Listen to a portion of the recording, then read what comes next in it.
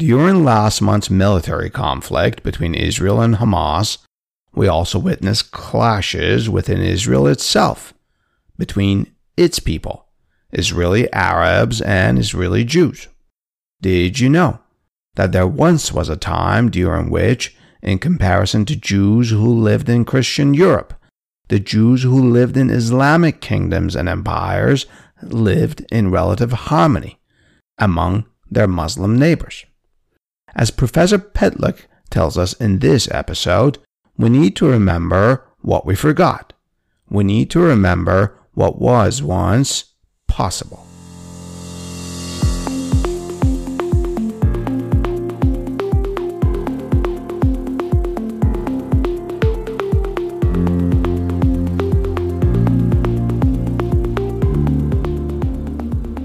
Hey there, news peelers. Today is June 4, 2021, and this is Adele with Appeal.News. Once a week, we select a news item and peel the history behind it to gain perspective from the past. And oh boy, sometimes history gives us a good laugh. Sometimes it offends. And sometimes it just shocks. Like, did that really happen? I'm telling you, you can't make up some of this stuff that happened in our past.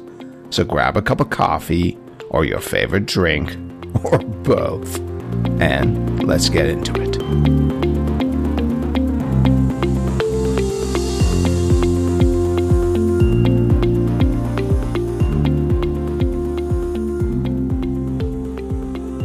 As Israel's military and Hamas militants were exchanging missiles and rockets last month, violent clashes erupted within Israel itself.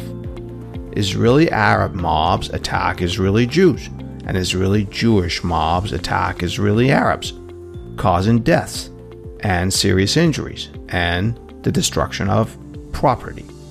According to the Wall Street Journal, such escalation of communal violence has not occurred in Israel in decades. But the New York Times reports that Israeli leaders had in fact warned that a failure to resolve the Israeli-Palestinian conflict might eventually lead to fighting within the state of Israel itself. Mr. Benjamin Netanyahu, Israel's prime minister, labeled the violence as anarchy and held an emergency cabinet meeting to increase police powers and enforce curfews when necessary. An opposition leader, Mr. Yair Lapid, described these clashes as an existential threat. In a televised address, Mr. Netanyahu stated that nothing justifies the lynching of Arabs by Jews, and nothing justifies the lynching of Jews by Arabs. And he warned, "We will not tolerate this." Despite the mob violence, or perhaps in spite of it, there were also many heartfelt stories of community and unity and neighborly love, such as Arabs protecting the home of an elderly Jewish neighbor, and Jewish neighbors flocking to a vandalized ice cream parlor owned by an Arab to offer their support. Here in America, we got to listen to many sides of the story. For example, on Clubhouse, a relatively new social media app, Jews and Arabs congregated in a clubhouse room titled Meet Palestinians and Israelis. This room was often attended by hundreds, at times thousands, and it ran non-stop for many days. There, Israelis and Palestinians openly discussed their differences. But what they discussed more, way more, was their commonalities and their common history, the intertwining long history of Muslims and Jews. To better understand this history, we spoke with Mr. Michael Pitlick, an assistant professor in the Department of Anthropology and Religious Studies at Oakland University in Rochester, Michigan. Professor Pitlick is the director of Judaic Studies and the director of Sis Maisel Center for Judaic Studies and Community Engagement. He's also the director of the Study Abroad in Israel, an archaeological field school and culture tour. A link to Professor Pitlick's academic homepage is provided in the detailed caption of this podcast episode. So stay with me as Professor Pitlick and I peel the history behind this news. This podcast is available on all your favorite podcast platforms, including Spotify, Google, and Apple. And if you're listening to us on Apple, please write us a review. And don't keep it to yourself. Tell a friend about the Peel.News podcast.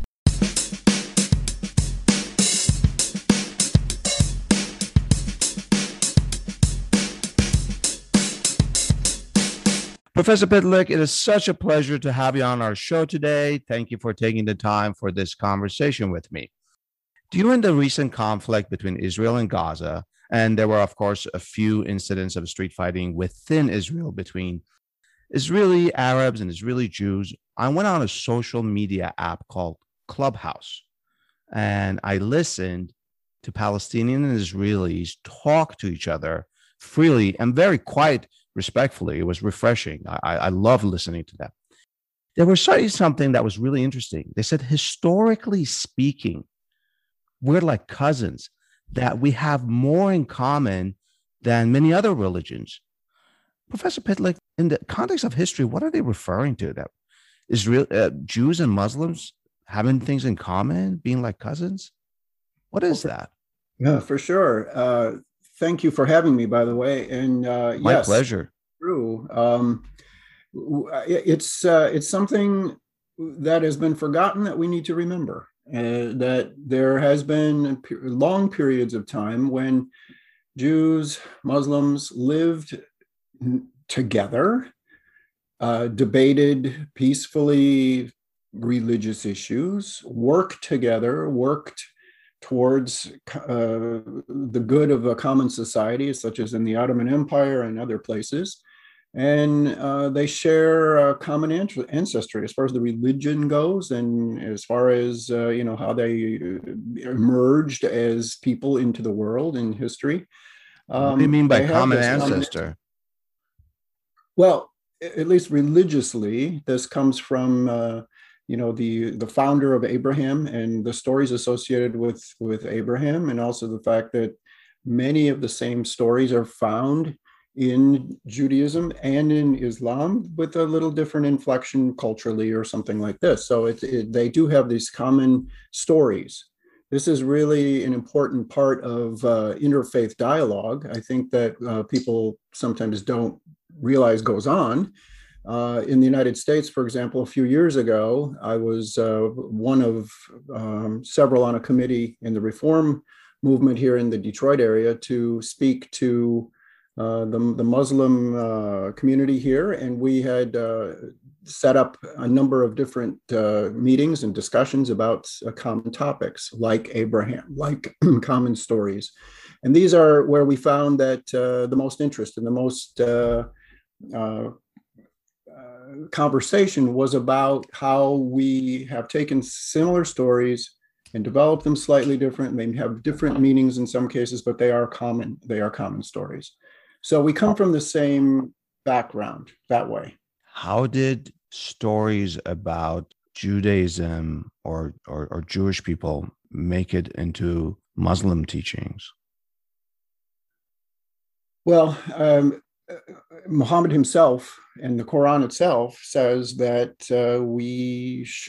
that Muslims should take into consideration and respect the people of the book in general. So that there are that's built into Islam as well, where we need to look at the stories that came before before Islam was actually a world religion, and respect those stories and respect those people that were important to those other traditions. I'm speaking now just about Judaism, but Christianity has a role here too. But such, for example, that Moses was a prophet, and David is considered to be a prophet, and Solomon is considered to be an important person. Wait, these are in the Quran? It's in the Quran indirectly that these are these figures and Judaism itself as the people of the book need to be respected, protected, Of course, Islam has a new dispensation. It is trying to make a new world religion. So while it incorporates some of this older material, Muhammad, of course, is the final prophet according to Islam. And of course, there's a new religious tradition that is accepted. But the core foundation of this is we are speaking to the same family, more or less. Interesting. So when you say Islam is forming a new religion, you're referring back to, I don't know the exact years, the 7th century, 630s, 640s, whatever that era is. Sure. This is Muslim prophet Muhammad. Is it interacting with Jewish scholars and religious people and learning about Judaism? Well, from where he came, he emerged out of the Arabian Peninsula, and the rise of Islam as a world religion is coupled with political ambition. So yes, there's no hiding the fact that it is also they're conquering territory as they go. So right from the start, Islam is not only religion, but it's closely tied to the political sphere as well. That's just built into Islam. So this expansion out of Arabia follows the experience Muhammad had with the people living in the peninsula. So before Islam, there were local tribes, for example, polytheists, as we were told. And there were also Jews living in decent numbers in Mecca, Medina, and in the peninsula itself. So yes, there was quite a bit of back and forth about what was going on in Judaism. And of course, the stories were probably pretty well known. You have to look back at this as a situation that if you're trying to create a new religion, if that's the intent of Muhammad at this time, if you're trying to create a new religion, how do you influence people to think about this new religion? And one of the ways that he had to take into consideration was the Jewish tradition, which had been long established by that point, even in the Arabian Peninsula. So yes, the earliest sort of rituals associated, for what we know anyway, with Islam is like the direction of prayer, for example, was originally Mecca and Jerusalem. So one could orient oneself towards Jerusalem. And this took time to sort of change. You can read into this that some early Muslim or Islamic traditions are very much appreciative of the precedent set by Judaism. So we have the idea of looking towards Jerusalem. Why is that the case? Well, after Muhammad makes his flight to Medina, there are other stories. I'm sorry, his flight? Well, his migration, it's called. Is this a mental? No. We'll get to that one in a minute. But he was born in Mecca. Okay. And then there is a revelation to Muhammad from Allah around about 610 or so in Mecca. And he recognizes the older religions. They're recognized as important prophets: Jesus, David, as I said, David, Solomon, Moses. And Muhammad is advocating monotheism, so I could see that relation and attraction to Judaism, which is another monotheistic and long established religion. I see. Okay, so as you said, a monotheistic faith with Muhammad as the final prophet. So there are some significant differences theologically with Judaism and Islam and Christianity as the sort of the other religion here. But let's keep on track to this. Of course. When Muhammad has his mystical journey, he goes from Mecca to Jerusalem, is known as famously in Islam as the night flight. And when it goes from Mecca to Jerusalem, you can read it as a mystical journey, or you can read it as a physical journey. Either way, it's to the farthest mosque. That is taken to be Jerusalem.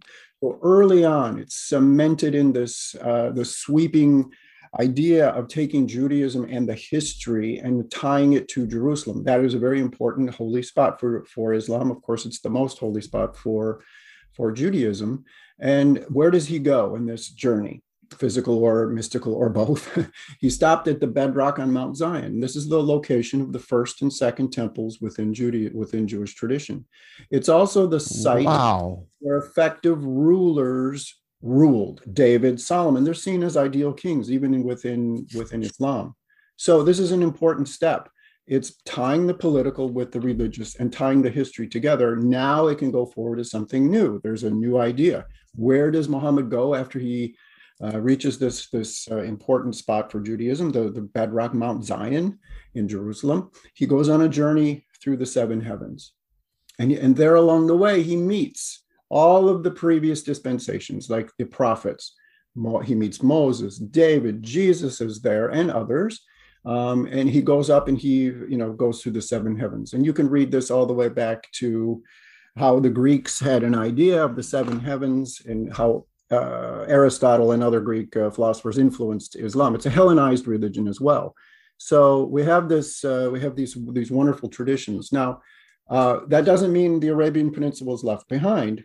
Muhammad faced opposition. There's no doubt about that. So when he fled Mecca, he went to Medina in 622.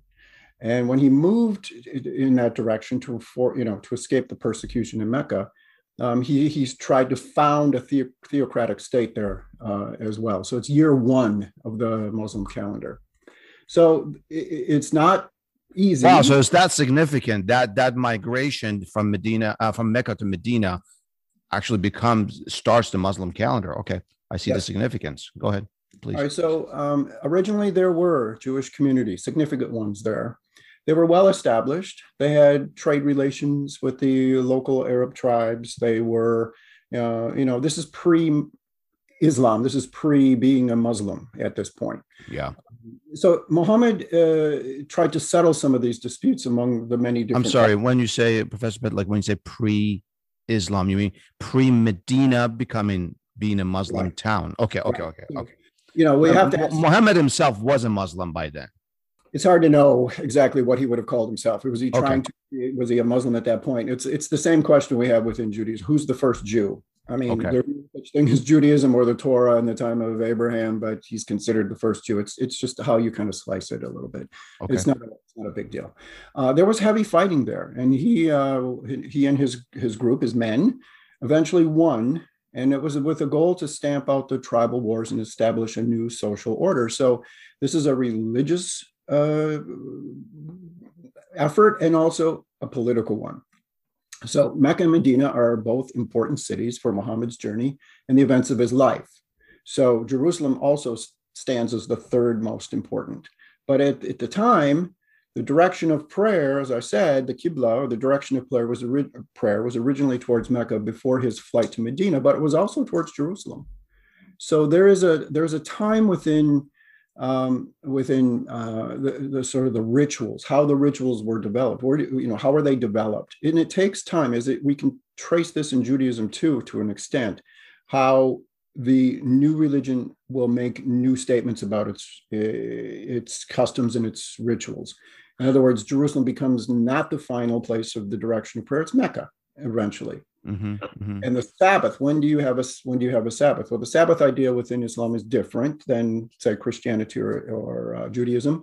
It's Friday. Saturday is taken already. Sunday. Yeah.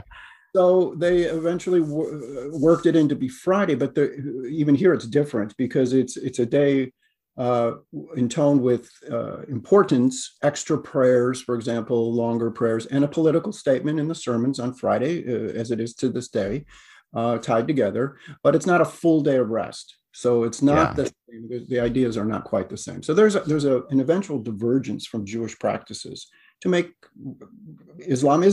And a religion on its own. You mentioned several times how Islam recognizes previous prophets, Moses, Jesus, David, Solomon. Is Moses mentioned in the Quran? Yes, he is. I'm not an expert on the Quran. I pick and choose where I need to there, but yes, he is mentioned. It's a very important prophet. Interesting. So Christianity had to do the same sort of thing with Judaism, because when Christianity comes, yes, it has radically new ideas, but it also has this split from Judaism. And the real split takes several centuries to occur to make it a new religion. The idea of the person of Jesus, who is Jesus? That is much different than it's the big divergence with Judaism. But this is how very interesting how when the Dome of the Rock is built in Jerusalem for the under the Umayyads, for example, it's Mm-hmm. built finished about 691 AD. This is a new statement. This is a new statement about not only power but religious understanding. We accept, I think I'm putting words in their mouth, we accept the past, the effective rulers of David and Solomon, but also here's a new dispensation. What's really interesting is the inscriptions that are on the Dome of the Rock, because they are really speaking to the Christian community, which was the majority of the people in Jerusalem at that time. Interesting. Why don't we take a short break and talk about what happened after Muhammad? And you already alluded to it. We'll be back in a moment.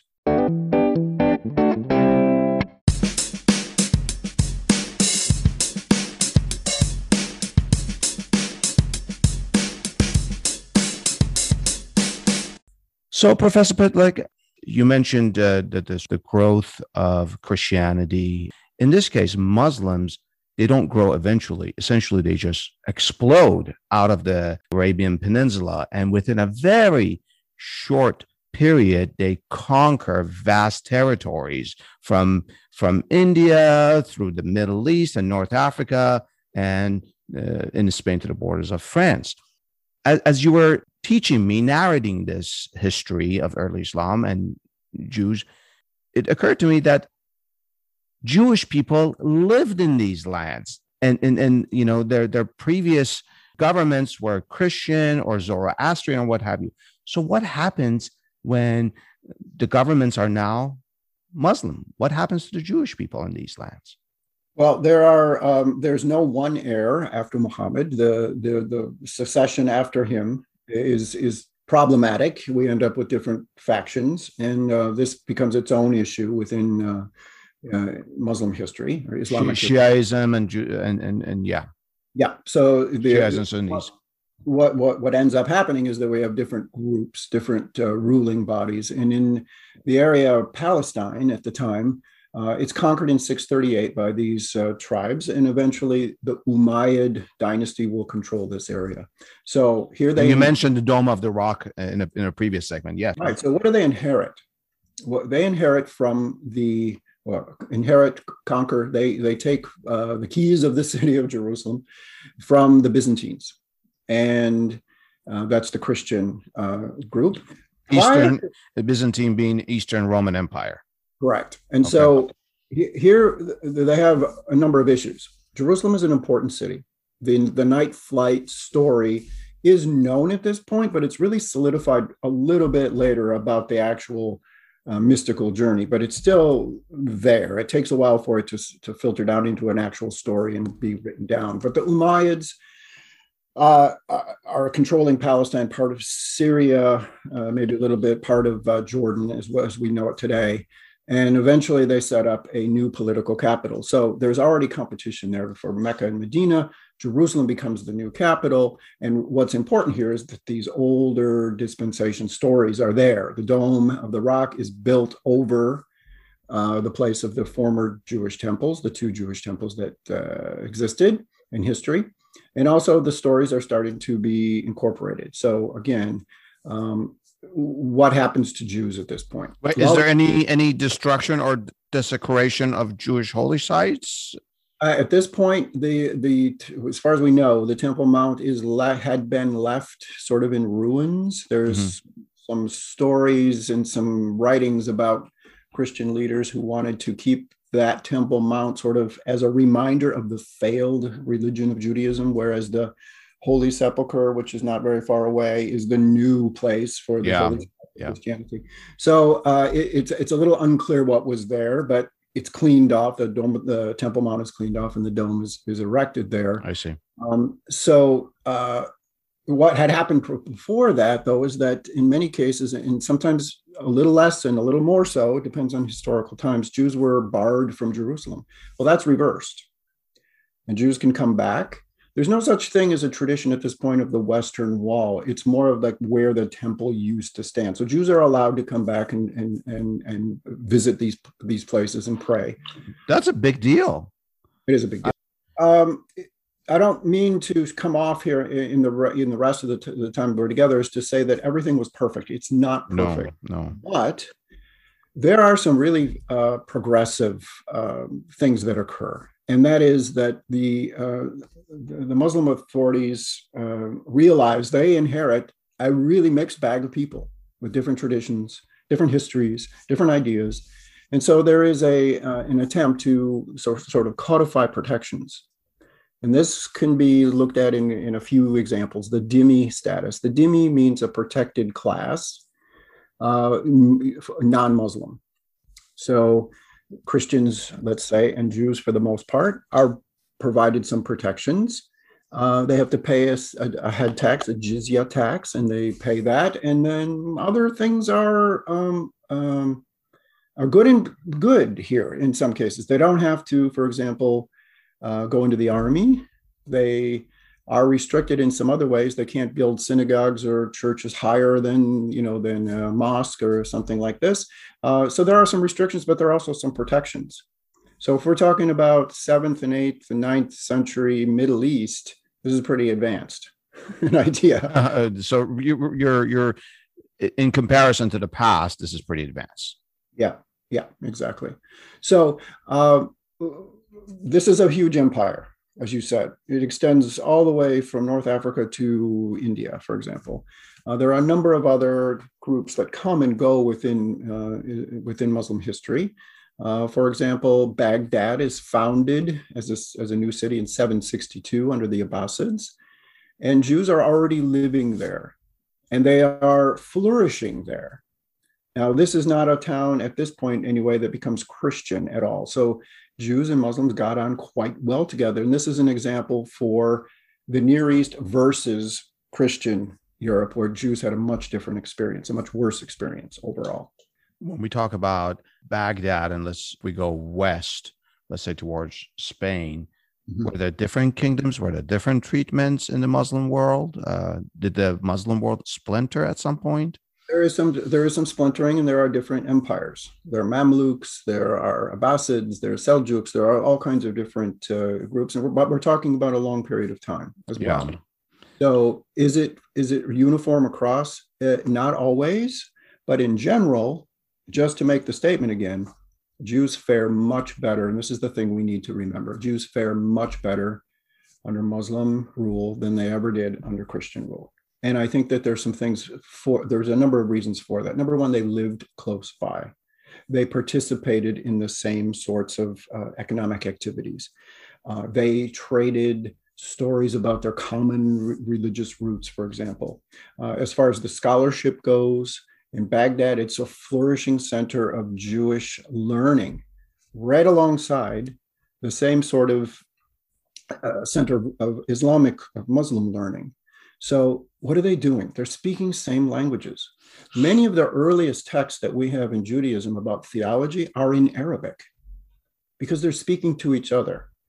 And that there's a bit of a tagline. It doesn't always mean this, but when you're speaking about mysticism and you're speaking about writing and having conferences about theological ideas, it's more or less has to be sort of in a period of peace and trust that you can have these conversations without being fearful. For example, in Europe, where this goes on, there are disputations, they're called. Yeah. And if a Jew were to lose these, they were kicked out of the country, for example. The Talmud, for example, in Europe, in many places, Paris and other places, was burned, put on trial and burned as a text. This doesn't occur in Muslim lands. So let me see if I understand this correctly. In Christendom, they had these disputations.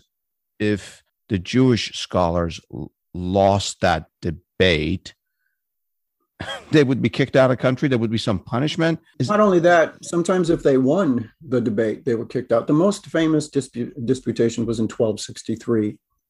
We have a very famous Jewish scholar, Rabbi Nachmanides, in 1263. He's put on this disputation. It was organized by the leadership of the province at the time, the kingdom of the time. And against him is a scholar who was Jewish, converted to Christianity, and he is going to debate the Jewish scholar. And some of the topics include the nature of Jesus. Had the Messiah already come? These big ideas within theology at the time. Mm-hmm. So there's a trial. It's a show trial. And Nachmanides is incredible. He presents the case without being offensive in any way. And the king declares that he won the debate, and he's paid the prize money, whatever it was. And yet, at the same time, he still has to go. So where does he go? 1263, he picks up. Now, remember, 1263, around this time, we're still in the pretty heated phases of the Crusades. Yes. He goes to Jerusalem. And there he founds a synagogue. He writes letters back to Europe, and he tells people, hey, you might need to come here because things don't look so great. Oh wow. Way back in 1263, it's come to the lands of Muslims, because relatively speaking, it's better here. And I think that even further than that, people go on pilgrimages. This is a pillar within Islam. This is, something that people have done for centuries and centuries, millennia, actually. And they go on pilgrimages. It's really fascinating. I'm sorry, who actually? You said? People like to go on pilgrimage. Okay. Muslims, Jews, Christians. Okay. So what's interesting is the writings from we have some from the 4th century. We have a number through the Middle Ages. At the height of the Crusades, Jews and Christians, of course, too, but Jews are picking up and leaving Europe and going to Baghdad, and they're going to Cairo, and they're going to Palestine, of course, and they're looking at all these places. And what's interesting is you don't hear about really any big blockages. They partner with Muslim locals to help them move from place to place. The worst that I've seen, and I know there are other records, I haven't read all of them, but it's interesting because some Jewish pilgrims will say, well, you got to be careful when you get to the tomb of the patriarchs in Hebron, because if you don't pay the right sort of bribe, you're not going to see the good stuff. You got to watch the guide. You got to watch the guides today, too. You see how fascinating it is to most of us who are not familiar with this history? More modern 20th century, and now Western Europe and North America are places of refuge for minorities, including Jews, and of course there's Israel. Two small questions. I say small because in the context of everything you've discussed, they matter probably a little less. You said they lived close to each other. Were there ghettos in the Muslim world the way they developed later centuries? Did Jews have quarters, or did they just sort of intermingled like they do here in America? Everyone just lives interdispersed amongst each other. There is also not the same. The ghetto idea, the actual ghetto, comes from France. 1516, somewhere in there. France. Okay. Venice. Sorry. Oh, Venice. I apologize. Venice. Okay. So that is meant to wall Jews in, while at the same time they're providing some economic benefits to the Venetian society. There is that, but they're sort of walled in to keep them separate. Now, there are examples where, here's the difference though. For example, in 1516, the Ottomans take control of Palestine. And just before that, in 1492, the massive expulsion of Jews from Spain. But this is just the biggest of a number of them in the 1200s and the 1100s, the 1300s. And is this after Ferdinand and Isabel win against Muslims in Granada? Numerous expulsions that occurred all over Europe. Jews are kicked out. And then in 1492, with the stroke of a pen, the Jews are expelled from Spain. Had been there for 600 years. And got along just great with the Islamic culture that preceded it in Spain, preceded the Reconquista in Spain. And a beautiful society developed. It's called Andalusia. And it's beautiful Spanish culture. Jewish in the Iberian Peninsula in Spain. This whole thing for a good 600 years or so. Jews are expelled in 1492. Where do they go? They go to Venice. They go to Amsterdam because it's a freer city. And a number of them, a good portion of them, go to where? the Ottoman Empire. And where did they go? Why did they go? We have a number of stories, and I have no reason to doubt these are historical. Bayezid II sent out his navy, his Ottoman. Was the Sultan of the Ottomans? Yes. Okay. Under the command of his admiral, and he sent them to Spain in 1492 in order to evacuate Jews safely to Ottoman lands. He sent out proclamations throughout the empire that the refugees should be welcomed. And he granted these refugees permission to settle in the Ottoman Empire and become Ottoman citizens. And he ridiculed the Spanish leaders who kicked out the Jews, Ferdinand II of Aragon and Isabella I of Castile. He said this, quote, "You venture to call Ferdinand a wise ruler?" he said to his courtiers. "He who has impoverished his own country has enriched mine." There's another example of this that said, European loss is our gain. Now, what's the gain here? Jews thrived. They knew languages. They knew how to play intermediaries between European trade and Near Eastern trade, which was thriving at the time. They knew how to speak the languages of Muslims and European people as well. One case study, Safed in the north of modern-day Israel, then Palestine. It's a Safed. Does that have to do with Sephardic, or am I just conflating those names? Yeah, it's a separate thing. Okay, go ahead. Hebrew, it's Tzfat, but we say Safed. Beautiful mystical city. It's the city of the Kabbalah, which had flourished in Europe. It flourishes even more in Palestine. And there, Jews come because there's already a long history of Jews and their scholars and the sages of the Talmud living in Safed and in this area for centuries. And people are coming here to be close to that activity, as well as the intellectual activity that is flourishing there. You don't have flourishing intellectual activity and prosperity without peace. So here's another example of how things are different. When the Jews settle here in this town, I'm really only speaking of this town right now, they come with a specific sort of talent, which is to help the process of fulling wool and dyeing wool that they learned in Europe, brought to the Ottoman Empire. And so the proliferation of water in this particular place allows for this processing of this wool, which then goes on to Syria and Damascus and all these other places, Syria and Baghdad and so on. And there are protections put for Jews. A wall is erected around them with a different intention, not to keep them in, but to protect the industry from people from the outsides. Oh, I see. Taxes are lowered and eliminated in some cases for Jews to come here. And what are they allowed to do? This is technically after the monumental earthquake of the Spanish expulsion.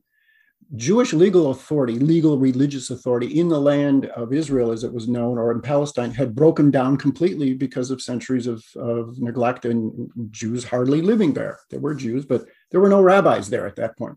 They had to reinvent Judaism. This is one of those pivot points in Jewish history, where if it weren't for the conditions here, the protections here, Judaism might have disappeared. This is a really important part of the whole story. And the Ottomans created this. The Ottomans were also progressive in a sense. They created pacts, or they called capitulations, with European countries that protected the rights of the people in both places. For example, the Ottomans go into a trade agreement with Venice. The Ottomans insisted as part of that trade agreement that the people within Venice, such as Jews, and the people on the Ottoman side would be protected rights for the first time. Professor Pett, I want to make sure that I understand this correctly. When you say Ottomans, we're talking about early to mid dynasty Ottomans. We're talking the first 300s, right? Yeah. The phrase, I hope I'm saying it correctly, the sick man of Europe that was attributed to Ottomans, that comes much later, and that sullies the relationship between Ottomans and their Jewish subjects, right? Right. So that is a good point. And so when the Ottoman Empire takes over as Istanbul or Constantinople in 1453. We go until the latter part of the 16th century when things are pretty good and the empire is run efficiently. After that, things changed somewhat, as you said. We'll be back after a short break and talk more about the long history of Muslims and Jews. We hope you are enjoying this podcast. And if you are, then why not treat us to a cup of coffee? That's right. For the price of a cup of coffee, you too can become a monthly supporter of the Peel.News podcast.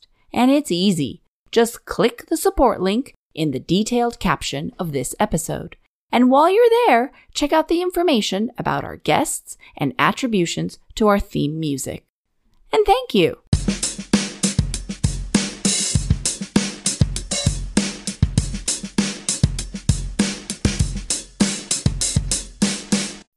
Professor Petlik, I've read in many different publications, including your own, about this crossover or collaboration in the realm of Sufism between Muslims and the counterpart of that in Judaism.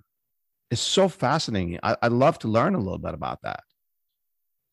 This is a particular interest of mine, and I want to make sure I also give due honor to all three religions, because when it comes to mystical ideas, they are speaking similar language.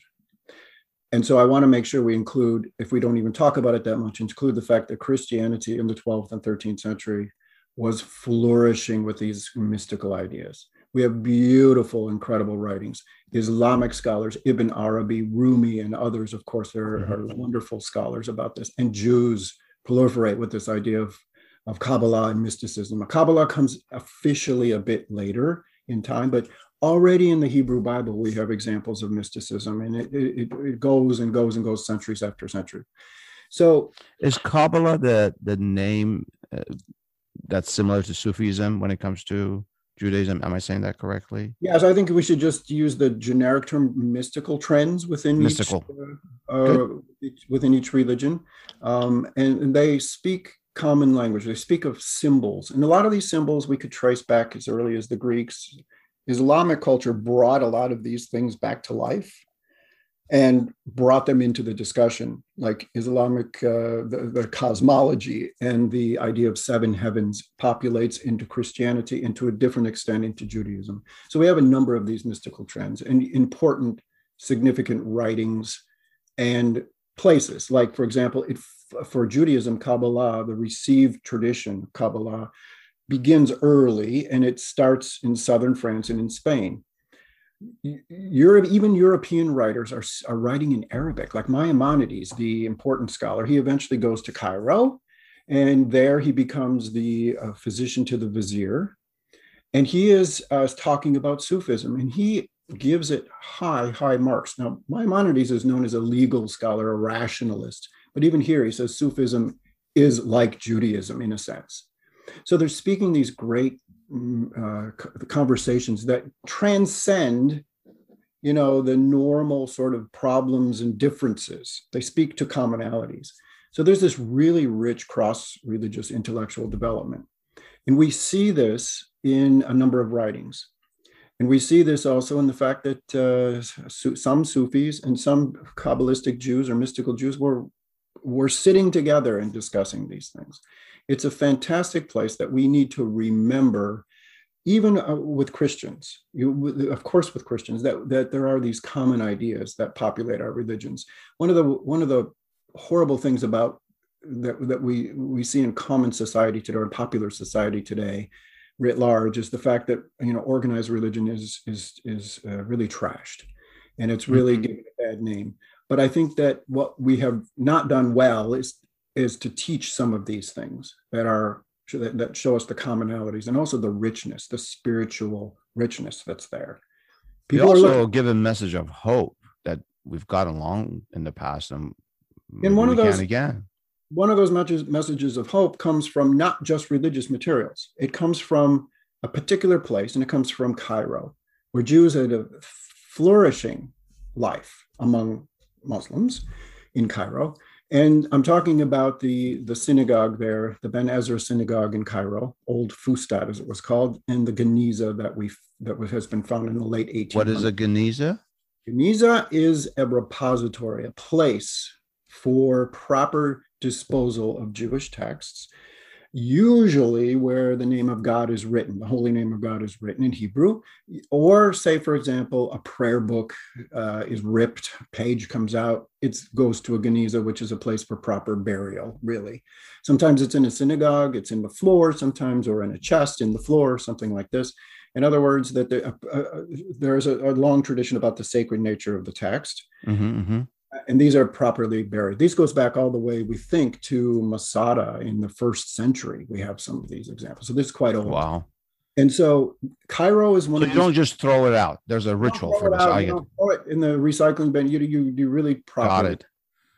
Got it. And so this Geniza in this old synagogue, which has been even destroyed a few times itself over the years and rebuilt, but from around the 9th century all the way up to the 18th century, there is 18 feet by, I think it's by 6 by 3. It's a big, like, column of space.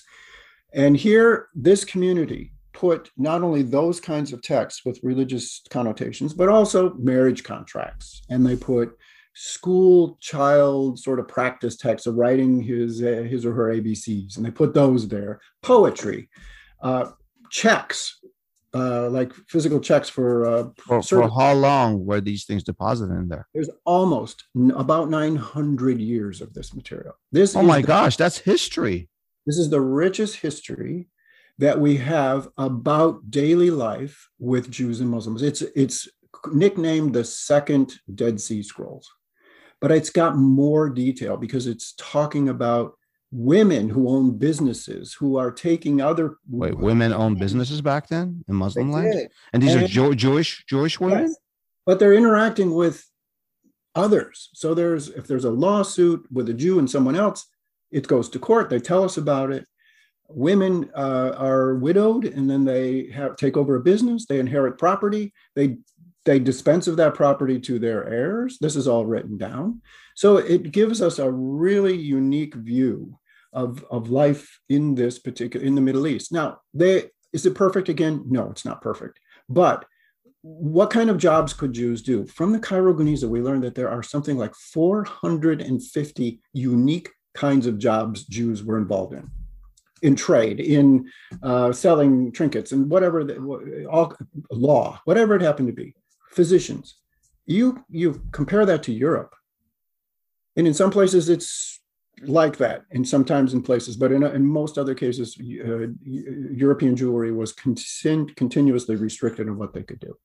So we have when we talk about jobs, did Jews ever become, under Islam, ascend to the higher echelons of the government? How high are we talking about? Is that we have look at Maimonides himself, physician to the visible. Oh yeah, okay. We have a number of different professional positions, such as official government, accountants, and sort of assistants to the rulers and military leaders. Yes, it does. Military. It's changed so much. Wow. Okay. Yeah. So the Geniza gives us this beautiful, rich tapestry of life. Solomon Schechter received little bits of this information from some Scottish travelers, 2 sisters who traveled in the Near East and were very interested themselves and self-taught about ancient languages. So they recognized there was something unique about a piece they bought in the Cairo marketplace, and they took it back to London, and they got a hold. They took it back to London. You're telling me this is 18 feet deep? This is like a grain silo, almost like a small. How did wow? Some of these texts filtered out over the years and ended up on what we would consider to be the tourist trade. They ended up in marketplaces. Probably the sellers didn't know what it was. But these 2 women were keen to understand what these texts might be. So they bought the text, little pieces, little trinkets, and they took it back. Schechter said, this is a rare text, a very early text of Ecclesiasticus. And he said, where did you find these ladies? And he eventually goes back. And what's also interesting is he eventually takes back trunk loads of this material and takes it back to London. So we have hundreds of thousands of pieces of material that talk about just life, beautiful poetry, and you could poetry, do your PhD on those papers. Oh, for sure. So this has opened up our eyes about the fact that there was this rich, flourishing tradition among these two groups, and there were restrictions put on Jews even in Muslim lands, of course. But it's really interesting, through the Cairo Geniza, they find ways to get around it, and oftentimes they weren't enforced. So it's really you have to look. It depends where and when about this love affair, because it doesn't last forever. Of course, yeah. Here we are, yeah, of course. Professor Petlik, let's take a break. Stay with me and Professor Petlik as we get into the perspective.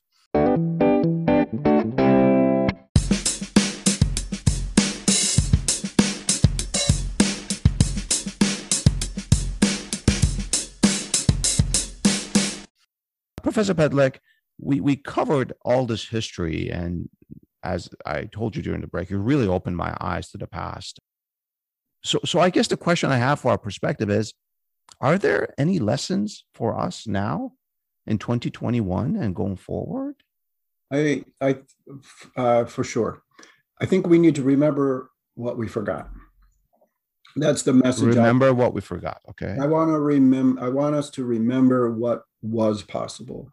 Now, we have now talked about the modern political issues that plague the Near East, with the establishment of the State of Israel and all of the faux pas that were created during that whole process and before that process, and the fact that we have, and the understanding that we have people suffering, and I'm talking about in the Palestinian territories and other places. This is not really what we're talking about today. It is completely complicated and something else others can talk about. Whoever exactly more specific. But what we should remember is, I want to bring a short passage that is not necessarily about Muslim Jewish relations, but it is from the Jewish tradition, and it's about where we are today. Insofar as we have forgotten some of the wonderful spiritual messages about within each of these traditions without being overtly religious. We have forgotten what we once knew. So I want to read this story. I'll translate. Where is this from? What is from the Torah, or? No, this is from a story. Okay. Sort of a story. Okay. Now, it's set in 18th century, let's say. Okay. Now, I will read this and I'll translate the names. So it starts like this. When the Baal Shem Tov is master of the good name. He's sort of the founder of modern Hasidism within Judaism, a mystical sort of, okay? When he's the great Baal Shem Tov. When he was challenged by a seemingly insurmountable task, he would go to a certain place in the forest, light a fire, and meditate in prayer. And what he had set out to perform would become accomplished. A generation later, when the great sage of Mezerich encountered a similar challenge, he would journey to the same place in the forest and he would say, "We can no longer light the fire, but we can recite the same prayers." And what he wanted to be done was accomplished. In the next generation, Moses of the town of Sassov went to that very spot in the forest and said, "We can no longer know how to light the fire. We no longer know the correct meditations on the prayers, but we still know the place in the forest to which it belongs, and that must be enough." Finally, in the following generation, when Rabbi Israel of the town of Ryzen was called upon to perform the task, he sat in his home and he said, "We cannot light the fire, nor can we recite the prayers. We don't even know the location of the place. All we can do is retell the tale of how it was done, and that must be enough for us." So what I want to bring by that story is that we have this rich tradition and we need to remember it. And by remembering it and by bringing it forward, maybe there's a way to do some repair. What can we talk about that transcends some of these problems without at the same time ignoring those problems? So when I was asked, I was just in Sedona hiking for a week, just last week. And of course, I was there 3 weeks ago. Really? Yeah. With the idea, the Gaza situation and the bombing and all this stuff going on, I got a call from Oakland University, and they said, "Well, we have this opportunity on WXYZ TV in Detroit. They want to interview someone about this Palestinian-Israeli situation. Can you do an interview?" And I'm like, "I'm hiking in the middle of the desert here." So as it turns out, I got on there, and they wanted to know what can we do.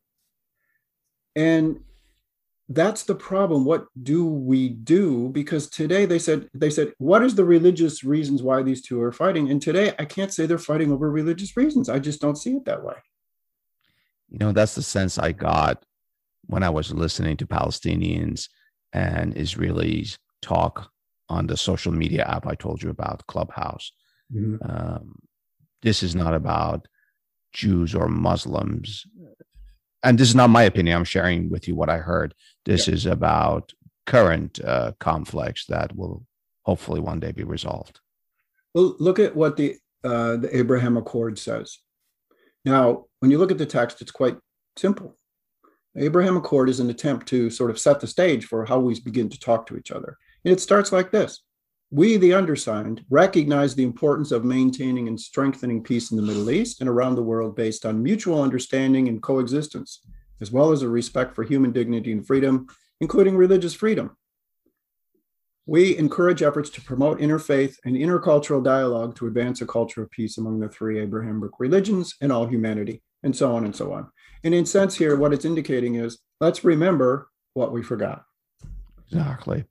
Well, let's hope for a peaceful future in the Middle East and some sort of resolution to all these conflicts that we have. And let's remember what we forgot. That's really the lesson, the mantra from this episode. Professor Pedlec, thank you so much for educating me and our listeners. You're welcome back to the Peel.News, of course, anytime. And to our listeners, if you know of any history that could provide more perspective from the past on this subject, please share it with us and tell us what's your perspective.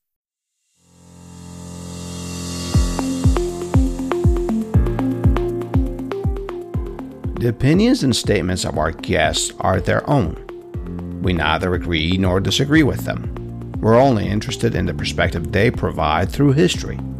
At the Peel.News, we're honored that our guests share their expertise with us, most of which are based on years of scholarship and research. And we provide links to their projects and publications for your benefit, to review them if you wish.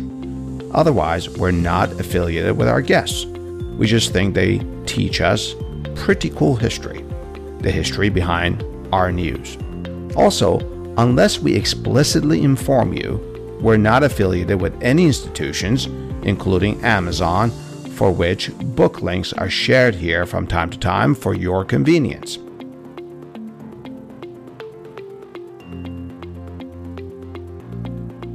Finally, as a reminder, we don't do news here at the Peel.News. We peel the news for the history behind it.